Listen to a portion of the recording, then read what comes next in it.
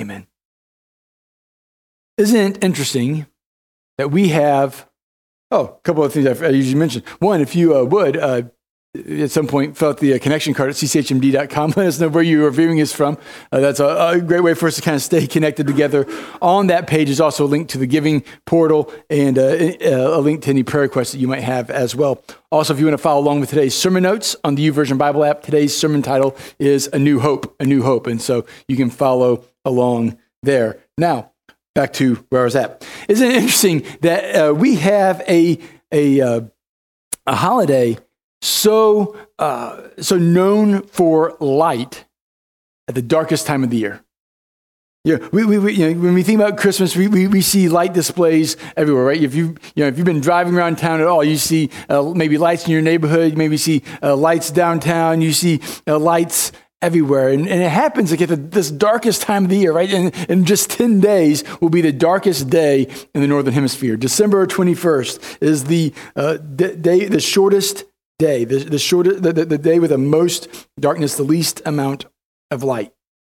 And maybe you've not been driving around quite as much, or at least not at night, and maybe you saw the lighting of the tree at Rockefeller Center, or the lighting of the tree at the White House. And we see these bright and glorious and beautiful displays of light to brighten up the darkness. And sometimes it feels like we live in a dark place, doesn't it? I mean, you just turn on the news and it seems like acts of violence are going up all the time.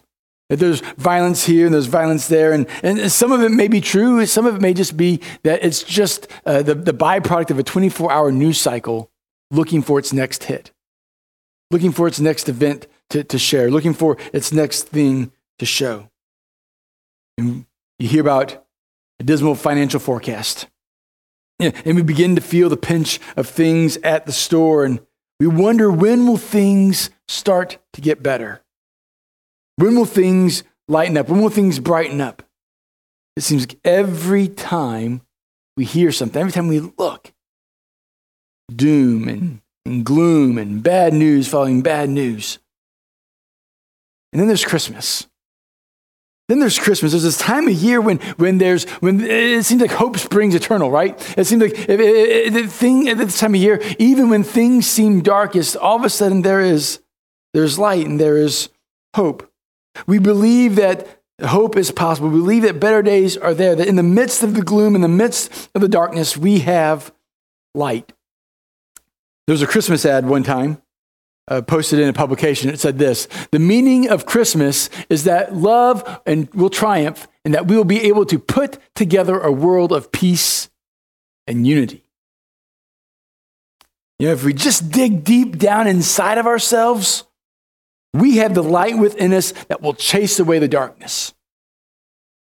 If we just pull together all of our resources, of all the people, of all those in the human race, all around the earth, we can make things better. And don't know if that matches up with the reality that you face, but it doesn't seem to be reality for me. So long ago, there's a man named Isaiah, and he was speaking for God, and he wrote down the words of God, and this is what he wrote in Isaiah. In his book, he said, distressed and hungry, they will roam through the land. When they are famished, they'll become enraged, and looking upward will curse their king and their God. Then they will look toward the earth and see only distress and darkness and fearful gloom, and they will be thrust into utter darkness. Isaiah writes, if we just look deep inside of ourselves, if we try real hard, we will make things worse, right? We look around and we just dig deep down inside. We don't necessarily see light. We see that no matter the human initiative, the human striving, the human production, all that we will see is distress and darkness and a fearful gloom. It will be thrust into darkness. I don't know about you, but it's been a long time since I've been afraid of the dark. But just because I'm afraid of the dark doesn't mean I don't mind having the light on, right? And just because I'm not afraid of the dark doesn't mean that I want to sit in darkness. Oftentimes, I'm the first one up, and so I've gotten really good at walking down the hall in darkness. I can get out of our bedroom and down the hall to the bathroom with rarely running into anything. Though sometimes I am still so much in a slumber that I occasionally kick the side of the bed, and that usually doesn't go well for me. But usually I can make my way all the way there and get down the hall and turn on a light. And when I turn the light on, all of a sudden the darkness disappears. And once the light is on, there's no more darkness. I don't have to try real hard. I don't have to find it deep within me. I just have to flip the switch. So to bring light to a dark world, it's going to take more than just human initiative. It's going to take more than just human striving. It's going to take something larger and greater and bigger than ourselves. And so thankfully, Isaiah doesn't finish with those words there. So if you would, turn with me to Isaiah chapter 9. This is one of the most common, most familiar prophecies of the birth of Jesus. And Isaiah sets up, he's talking about just how bad things have gotten, just how bad the world has been. And we tend to just focus on a couple of these verses, but sometimes it's better if we get a little bit broader scope of what Isaiah is talking about. Yeah, to pull back just a little bit and hear the greater picture of the world and the prophecy that he's given. That even though the time that Jesus was born into is a time of peace because of the power of Rome, there's still that stress of their thumb, of their overarching rule. There's political and religious tensions because of their presence. And it's into this world that a new hope is born. This is what Isaiah writes for us. So after he says, they'll be thrust into darkness, he says, nevertheless, there'll be no more gloom. For those who were in distress in the past, he humbled. He humbled the land of Zebulun and the land of Naphtali. But in the future, he will honor Galilee of the nations by the way of the sea beyond the Jordan. And the people walking in darkness have seen a great light, and on those living in the land of deep darkness, a light has dawned. For you have enlarged the nation and increased their joy. They rejoice before you as people rejoice at the harvest, as warriors rejoice when dividing the plunder. For as in the day of Midian's defeat, you have shattered the yoke that burdens them, the bar across their shoulders, the rod of their oppression. Every warrior's boot used in battle and every garment rolled in blood would be destined for burning, would be fuel for the fire. For to us a child is born, to us a son is given, and the government will be on his shoulders, and he'll be called Wonderful Counselor, Mighty God, Everlasting Father, Prince of Peace. Of the greatness of his government and peace there will be no end. He will reign on David's throne and over his kingdom, establishing and upholding it in justice and righteousness from that time on and forever. The zeal of the Lord Almighty will accomplish this. Seems like all of a sudden there's this world of darkness, and into this darkness there is light, there is hope. It's like the darkest time is right before dawn, right? And maybe you've been at the beach, or maybe you've been on a road trip and you've been heading into the sunrise, and all of a sudden the horizon is pitch black, and then all of a sudden there's a ray of light. All of a sudden, it seems like there's like a single beam, and all of a sudden the horizon begins to warm, and the light begins to shine, the horizon begins to glow, and all of a sudden what once was dark is now illuminated. There's some hope. There's light coming. And Isaiah kind of describes it as that dark period. And then he looks and goes, nevertheless, there'll be no more gloom. Nevertheless, there'll be no more gloom. There'll be no more darkness. There'll be no more distress. For those who are living in deep darkness, they will see a light that has dawned, a light that has come. He refers to the land of Zebulun and the land of Naphtali, and they were two of the more northern tribes in the land of Israel. If you look at an old map of where all the tribes were at, they were on that northern end. And whenever they had invaders from the north, they were the ones who would tend to get the brunt of it. And so they were more easily dragged away. They're more easily pulled away. They were furthest from Jerusalem. They were furthest from their spiritual home. And so they felt this brunt. Sometimes they felt that they lived in a land of darkness. And Isaiah writes and says, into that land, hope will rise. Hope will come. Light has dawned. They will be the first to see it. They'll be the first to experience. They'd experienced all these difficulties and these hardships, but for them, out of that hardship, a light has dawned. And light almost always represents hope. This hope occurs not from looking inside of ourselves. This hope doesn't occur because we just dug down deep as a community. It doesn't because we just brought all of our resources together. The hope occurs because a light has come from somewhere else. We remember that we are not God. And Scripture does not teach that, man, if you just try real hard, you can fix your life. It doesn't say, hey, if you just look around you, everything can get put back together. That's not what Scripture teaches. What we see is that when we lay aside ourselves and we look to someone else, we look to someone greater, that is where we find our hope. See, this light reminds us that we're not headed into some sort of dystopian future, some post-apocalyptic world where it just seems like a barren wasteland. But the message of Christianity, the message we need to be reminded of at Christmas is that our reality really is this bad. That things are this dark. And that we can't do anything to heal or fix or save ourselves. But nevertheless, there is hope. We know this source of this light doesn't come from within. It doesn't come from the earth. It comes from outside. This light dawns upon us. And what does this light reveal? Well, it reveals bounty.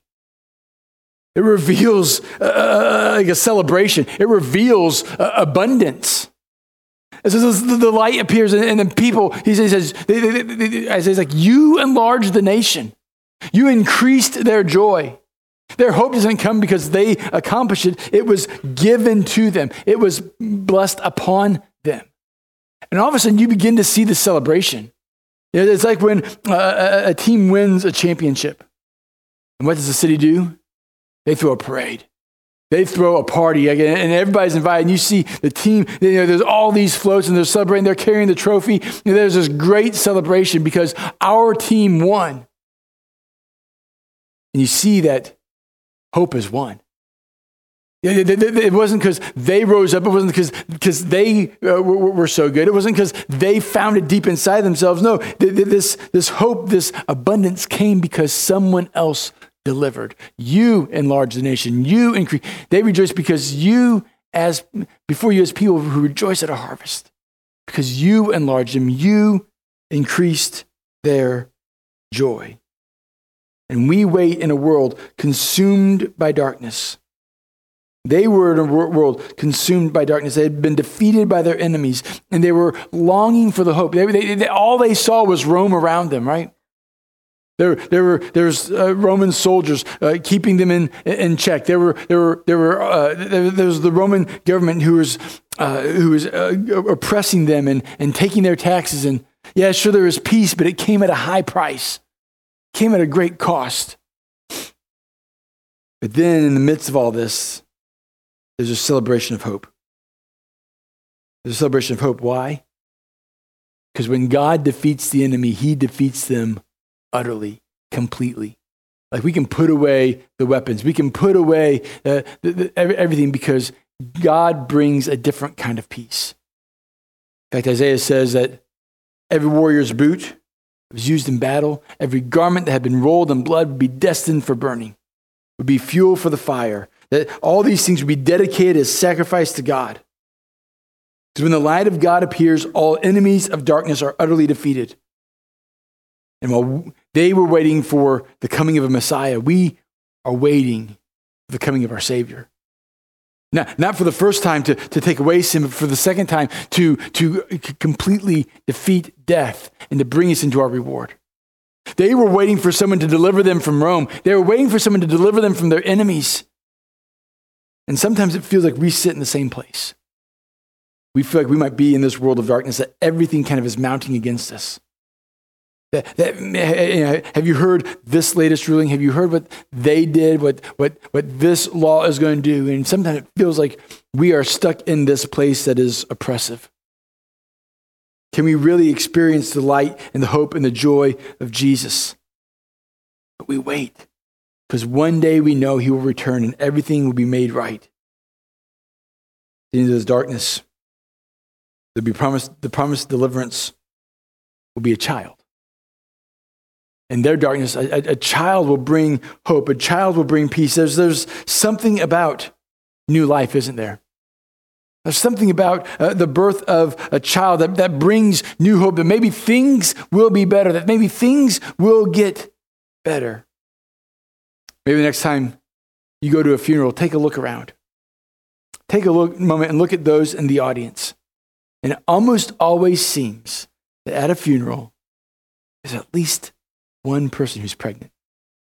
Almost as this reminder that even though death is our reality in the end, that death will one day come for all of us, there's hope.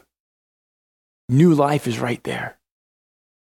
And so as Israel is feeling kind of this oppression, this weight, whether it was going to be the Babylonians and the Assyrians, when Isaiah writes, maybe it's, as they're rereading this before Jesus is born, it's the oppression of Rome. Maybe it's us just feeling like the world is mounting against us.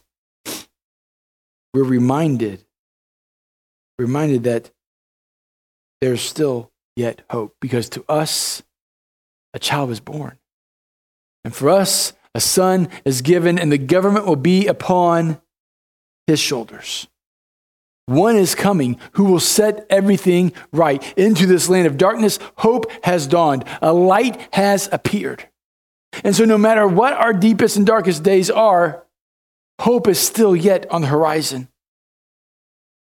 And then this child who's born is given 4 names, right? There's 4 titles that he is blessed with. The first one is Wonderful Counselor. Wonderful Counselor. That word wonderful, the word wonderful, talks about just how awesome and awe and beauty that there is. It brings wonder to us. Have you ever seen something just so beautiful, so wonderful that you just stand there just amazed at it? Carries with a sense of awe and beauty. And then you pair that descriptor wonderful with counselor. And what do we want from a counselor? We want someone who understands us, right? We want someone who's kind of lived in our shoes, who's been there with us, who can understand our predicament, who can understand what we are going through. We want a counselor who can give us wisdom to approach what lies ahead. And so if Jesus was born and placed in a manger like we believe he was, then we have something that no other world religion has. We have a God who truly understands us because he has lived in our shoes. No other religion has a God who has suffered, who has been abandoned by friends, who was tortured and was put to death. No other world religion has that. And we have a God who's walked through every situation we have, yet was without sin. We have a God who can say, I know what it's like to be where you are. Trust in me, follow me, walk with me. He is a wonderful counselor. But he's not just a counselor, he is also the mighty God. If wonderful counselor means he understands where we are, mighty God means he has the power to do something about it, right?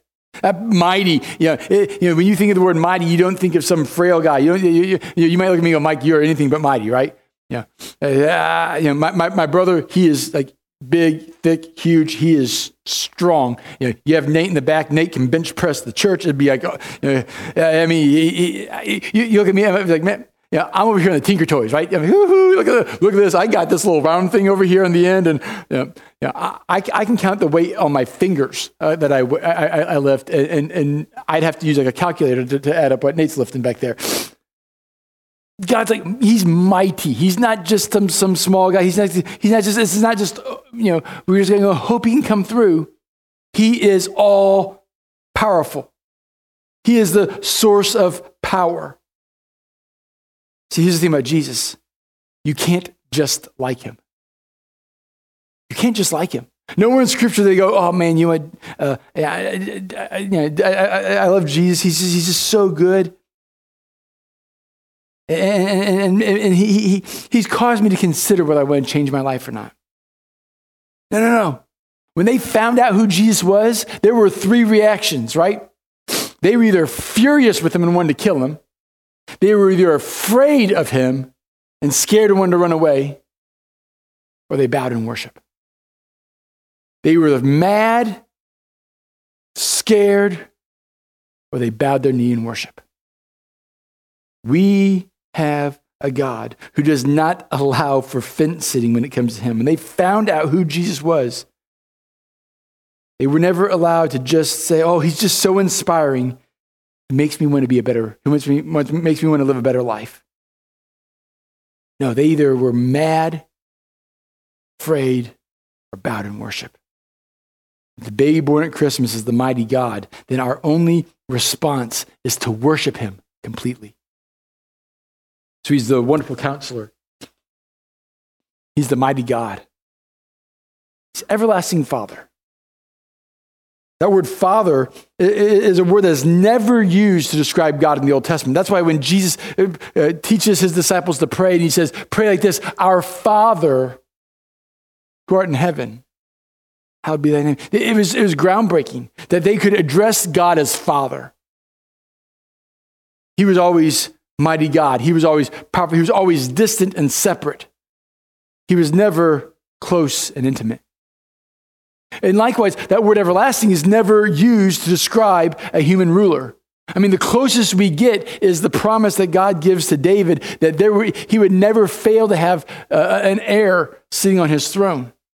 He would have an everlasting kingdom, but it was always believed that be father to son, it would be passed on down the line. It wasn't going to be one person ruling. It was going to be just one family ruling. But here comes Jesus on the scene. And he's going to be the everlasting Father. What we understand from that is, no matter your darkest day, no matter how far it feels as if God has been from you, there's never been a day that God has not been in. There's never been a day that God has not experienced. There's never been a day that you've gone through that you felt alone and isolated, all by yourself, scared and afraid. He's not been right by your side.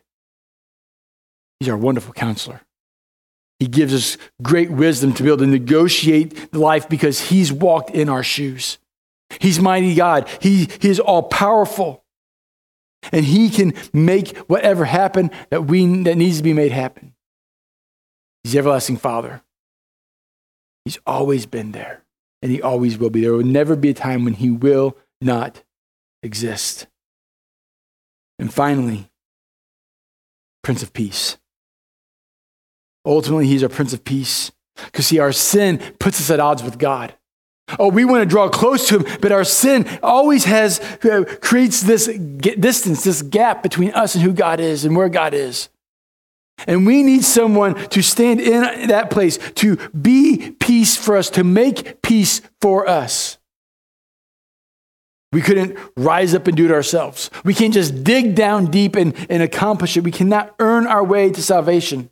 We are completely unable to save ourselves.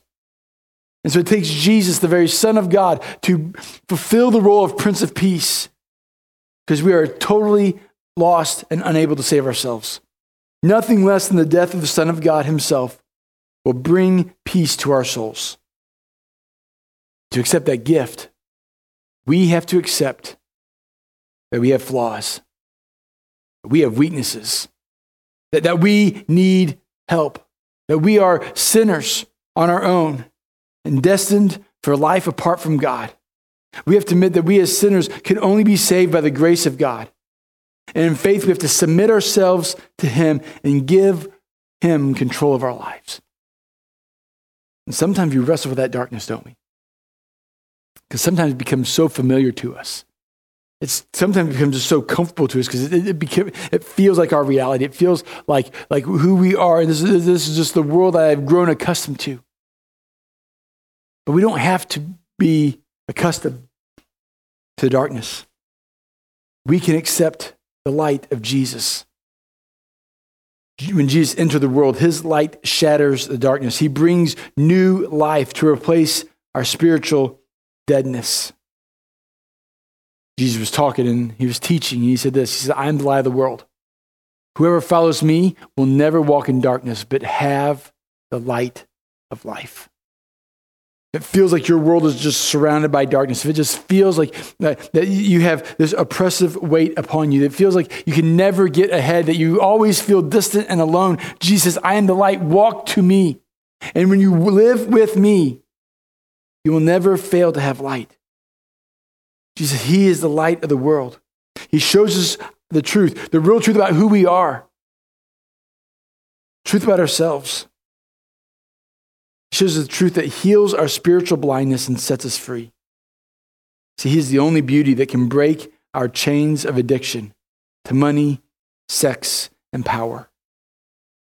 He walks with us both into and through the valley of the shadow of death.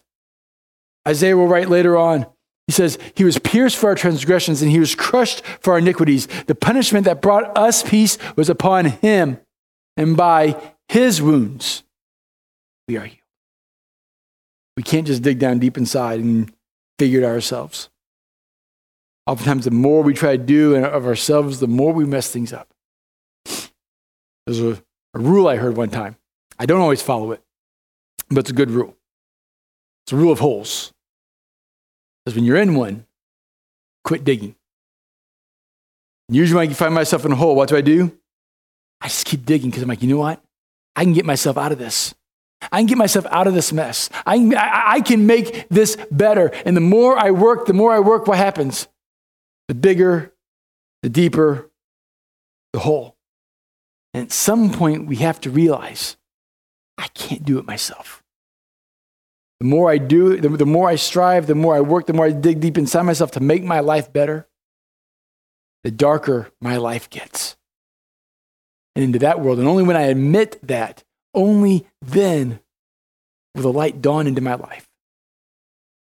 I begin to realize that Jesus is exactly who he said he is.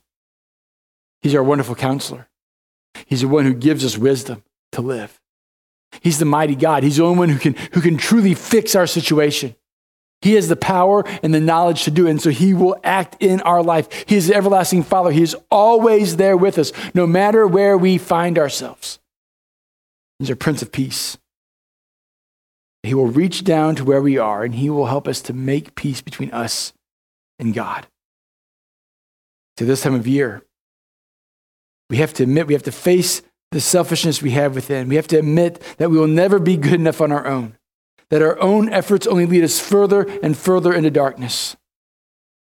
But into that darkness, a light has appeared. The light of Jesus brings hope. It defeats darkness and it brings us peace with God.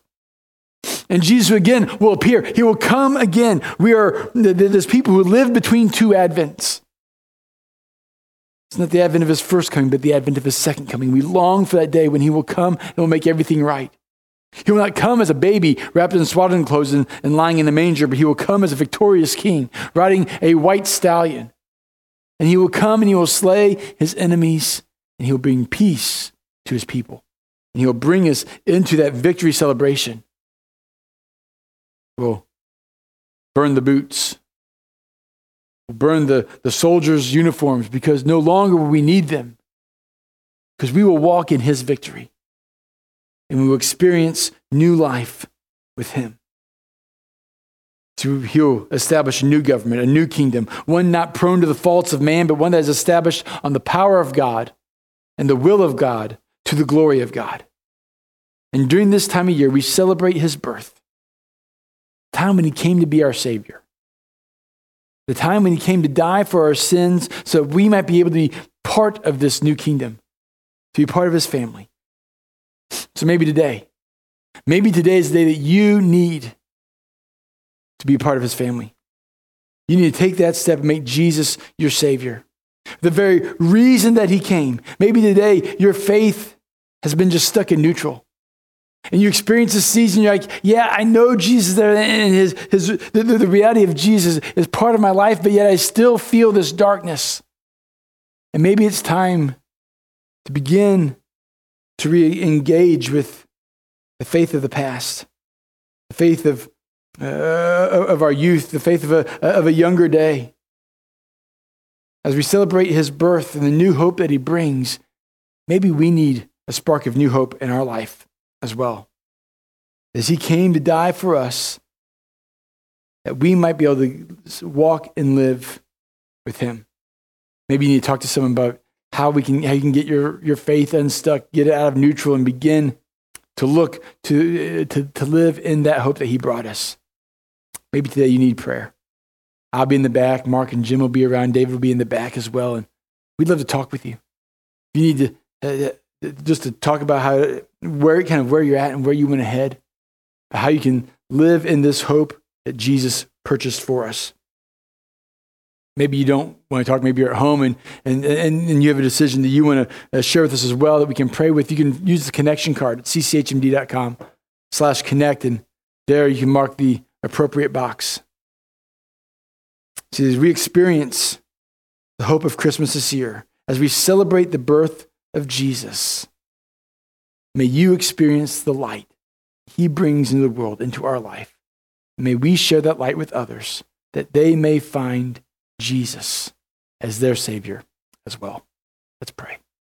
Father, we thank you. We thank you for your grace. Thank you for your goodness. I think that even though we find darkness in this world, that, Father, there is still yet hope. There's still yet a light on the horizon that draws us and leads us to you. And Father, may we experience that hope. May we walk in light of that hope. May we live not trying to earn our way to you, not trying to dig down deep inside and find the answers inside of us, but Father, may we look to you, the light of the world. But Father, only in you we can find hope and life and rest and peace, trusting that you are there with us all the time.